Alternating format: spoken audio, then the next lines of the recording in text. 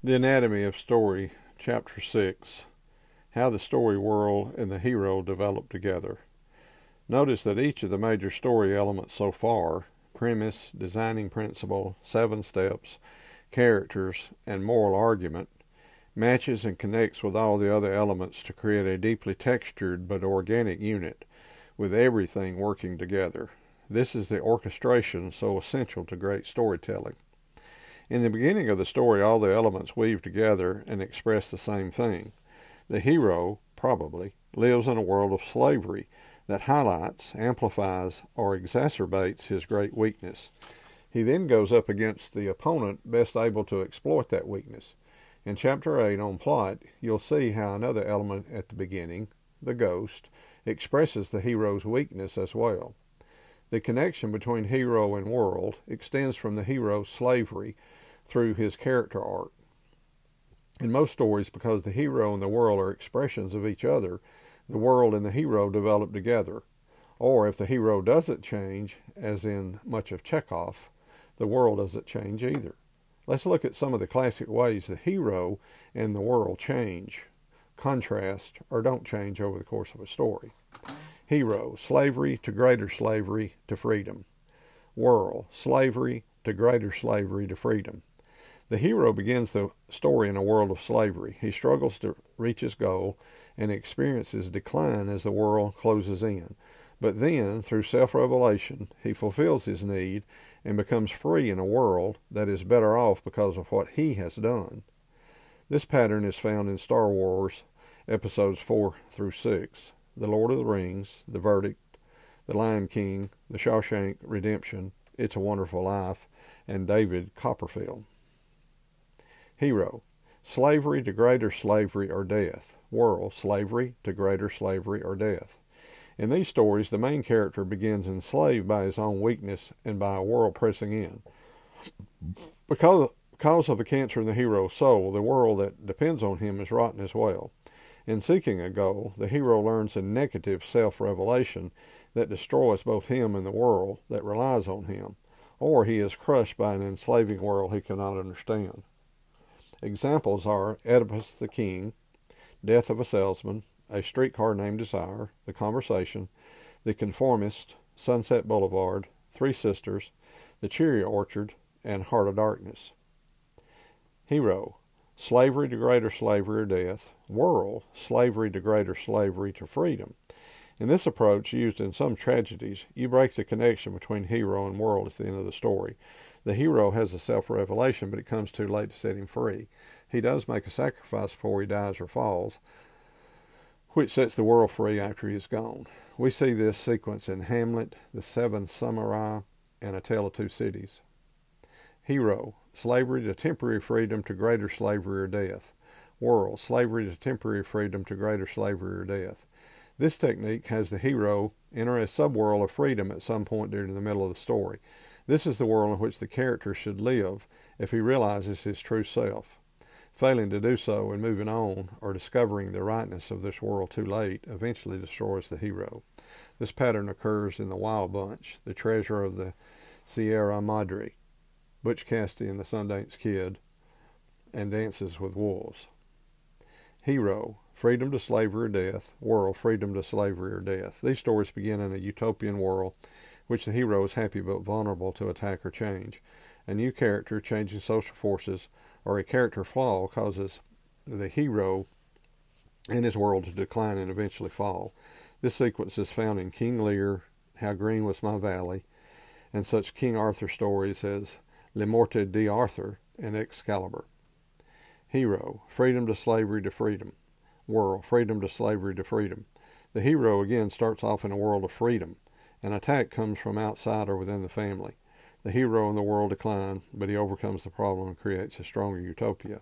This approach is used in Meet Me in St. Louis, Amarcord, and to a lesser degree in Cinema Paradiso. Hero, apparent freedom to greater slavery to freedom. World, apparent freedom to greater slavery to freedom. At the beginning of the story, the world appears to be a utopia, but is actually a place of extreme hierarchy and corruption. The characters fight ruthlessly to win, often with many dying in the process. Eventually, the hero fights through the corruption to create a more just society, or he is simply one of the last ones standing. Examples include L.A. Confidential, Jurassic Park, The Magnificent Ambersons, and Blue Velvet. A brilliant variation on this sequence is found in Goodfellas, which combines the gangster and black comedy forms. The story moves from the apparent freedom of the mob community to greater slavery of the hero and death for all of his friends. Let's look at a new section. Time in the story world.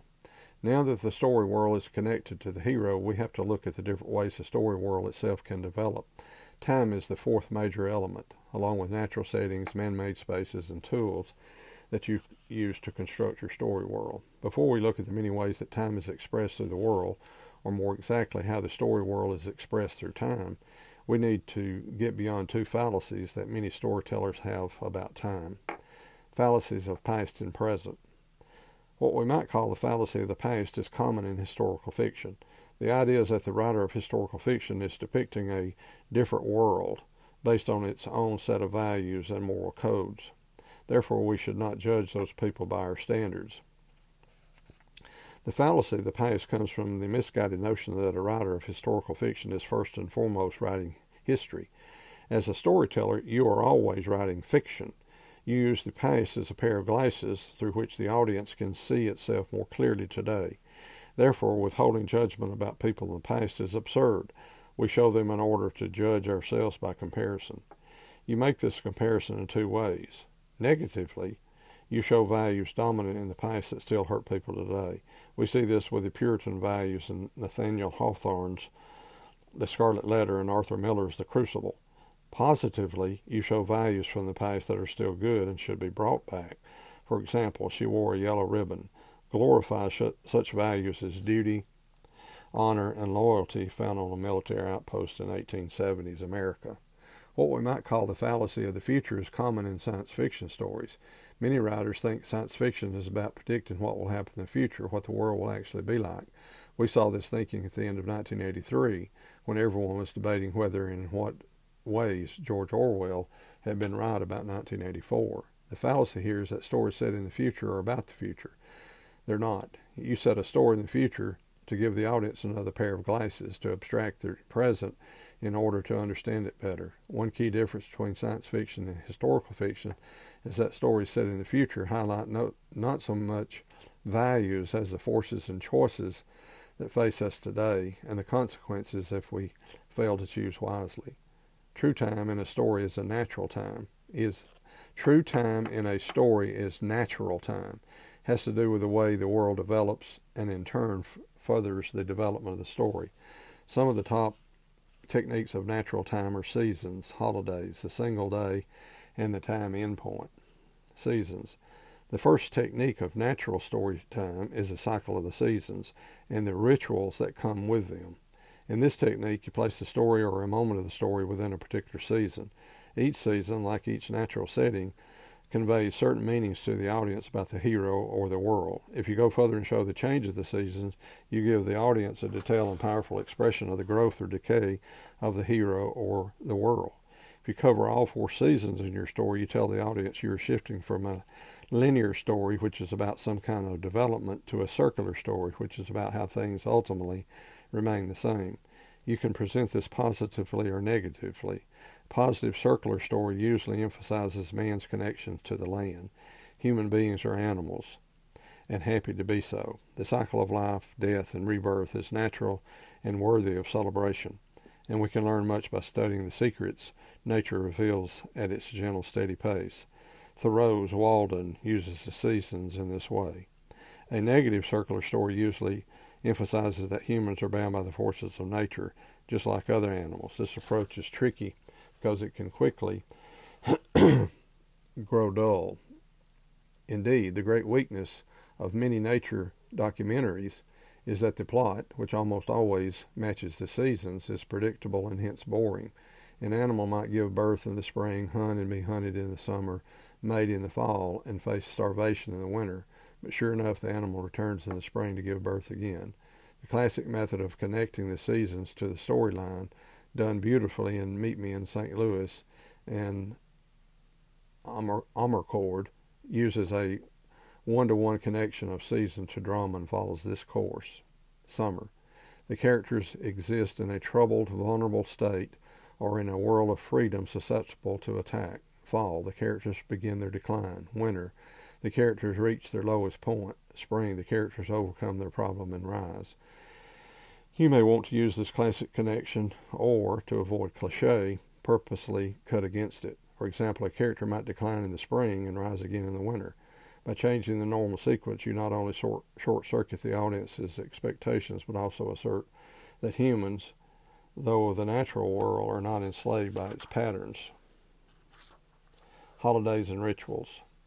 Holidays and the rituals that mark them give you another technique for expressing meaning, pacing the story and showing its development. A ritual is a philosophy that has been translated into a set of actions that are repeated at specific intervals. So any ritual you use is already a dramatic event, but strong visual elements that you can insert in your drama.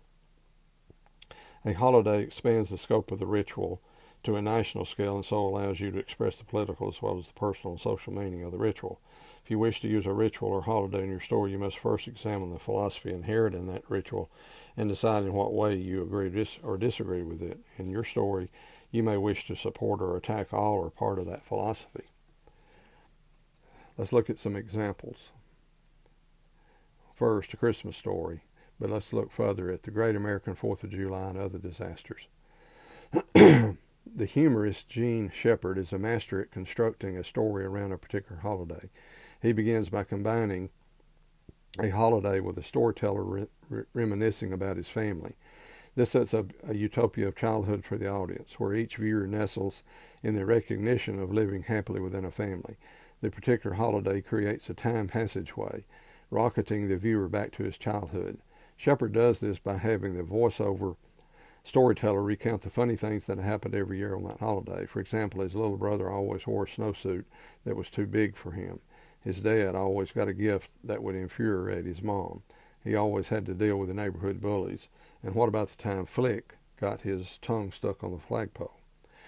Shepard supports the philosophy of the holiday not in a straightforward or religious way, but by pretending to make fun of it, by laughing at the silly things people do at this time of year. But those silly things also make him feel good, especially because they happen every year and because the people of his memory will never grow old. This is the power of the perennial story. If you use this technique, it is important that you understand the relationship between the ritual, the holiday, and the season which the holiday occurs. Then orchestrate all of these elements to express change, whether in the hero or in the world. Hannah and her sisters. You can see how to connect a holiday to your story and show character change in Hannah and her sisters. In this film, the holiday is Thanksgiving, a uniquely American celebration going back to colonial times. It embodies the formation of a community to give thanks for a bountiful harvest and the beginnings of a nation. But Woody Allen doesn't use Thanksgiving to structure the story and provide the underlying theme in the normal way. Instead of focusing on the philosophy of the holiday, Allen creates a story of simultaneous action that cross-cuts among three sisters and their husbands or boyfriends. At the beginning of the story, there is no community, either among the characters or in the story structure itself. Allen creates community through the structure by interweaving three different love stories and by using the holiday of Thanksgiving three different times. The structure works like this. The story begins at a Thanksgiving dinner that all the characters attend with the wrong partners. Then the story fractures into crosscuts among the six individuals. In the middle of the story, they all come together at Thanksgiving again. This time, most are with new but still wrong people. The story fractures again into its many simultaneous strands, with the characters struggling and apart. The story ends with each of the characters together at Thanksgiving a third time, but this time part of a real community, because each is now coupled with the right partner. Story and holiday become one. These characters don't talk about Thanksgiving, they live it. The single day. Single day is another increment of time that has very specific effects when used in a story. The first effect is to create simultaneous story movement while maintaining narrative drive. Instead of showing a single character over long development, the linear approach of most stories, you present a number of characters acting at the same time, right now, today. But the ticking of the hours keeps the storyline moving forward and gives the story a sense of compression. If you use a 12-hour clock, setting the entire story in one day or one night, you create a funnel effect. The audience senses not only that each of the story strands will be settled at the end of the 12 hours, but also that the urgency will increase as the deadline nears. American Graffiti, Ferris Bueller's Day Off, and Smiles of a Summer Night use this method. If you use a 24-hour clock, you lessen the urgency and increase the sense of the circular. No matter what may have happened, we return to the beginning with everything the same, start all over again. Some writers use the circular sense to highlight change even more. In this technique, you show that while most things do remain the same, the one or two things that have changed in the last 24 hours are that much more significant. This technique is the underlying foundation of stories as different as Ulysses and Groundhog Day. The television show 24 reverses this technique, using the 24-hour clock stretched over an entire television season to heighten suspense and pack the plot. Notice that this 24-hour circular day has many of the same thematic effects as the four seasons. Not surprisingly, both techniques are often connected with comedy, which tends to be circular, emphasizes society as opposed to the individual, ends in some kind of communion or marriage. Techniques of circular time are also associated with the myth form, which is based on circularity of space. In many classic myth stories, the hero starts at home, goes on a journey, and returns home to find what was already within him. Eugene O'Neill uses the single-day technique in Long Day's Journey into Night, but unlike Ulysses, which covers almost 24 hours and evokes the positive qualities of circularity, Long Day's Journey into Night covers only about 18 hours from morning into night. This gives the story a declining line from hope to despair as the family becomes increasingly nasty and the mother moves toward drugged-out madness. A second major effect of the single-day technique is to emphasize the everyday quality of the drama that is being played out. Instead of cutting out dead time and showing only the big dramatic moments, you show the little events and the boring details that make up the average person's life, as in One Day in the Life of Ivan Denisovich. Implied in this day in the life approach is that drama is just as valid, if not more so, for the little guy as for the king. The perfect day. A variation on the single day technique is the perfect day. The perfect day is a time version of the utopian moment and as such is always used to structure a section of the story rather than the story itself. Implied in the technique is that everything is in harmony, which limits how long you can use it, since too much time without conflict will kill your story.